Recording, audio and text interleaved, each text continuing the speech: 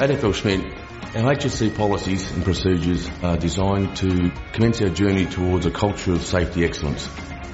So what we did is we looked at all of the risks that we have right across our business in Australia, and we looked at a lot of historical data arising from our incidents and our hazard reporting and even our near misses, and identified what were the key themes associated with those events. From those, we established the 10 critical risks that we've launched in the business. And the critical risk standards are the way that we want people to think above the line each and every time when they're looking to manage those hazards. There's nothing we do that we can't take the time to do safely. If they're not focused on safety, simple things that they do on a day-to-day occurrence, they can have an accident because things change in the environment.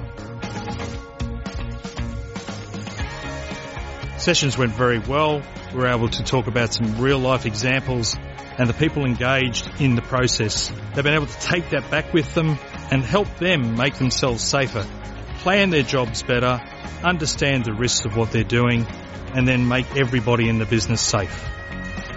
It's quite critical for me and the management team in Australia that we make sure we focus on the safety aspect and ensure that people go home the same way they come to work. What we want to do is ensure we have the right controls to manage the risks.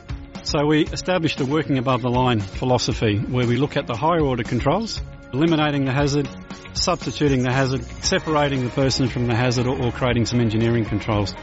What we want people to focus on is they are the order of priority that we address in when we manage those activities covered by critical risks.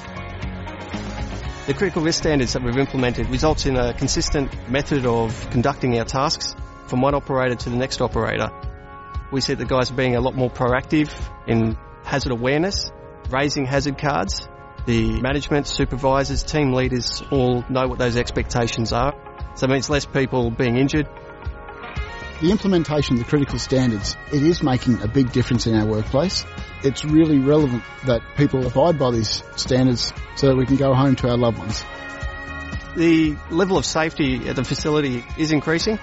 Where we may have looked the other way previous years, we don't do that anymore. Everyone controls those hazards and puts corrective actions in place to make sure that the next person is safe as well as themselves. What I find really good is that they're also looking not only at work but also at home. When they do that, you know they've really got the safety culture. Doesn't matter what we do, you can always do it better, you can always do it safer. And that's one thing that this company has taught me, and the thing that we've found with what we've set in place now, especially with the critical risk standards and everything, it's making a hell of a lot of people think a hell of a lot more clearer about it. And has allowed us to have a much more efficient way to set up our jobs and really keep our people safe.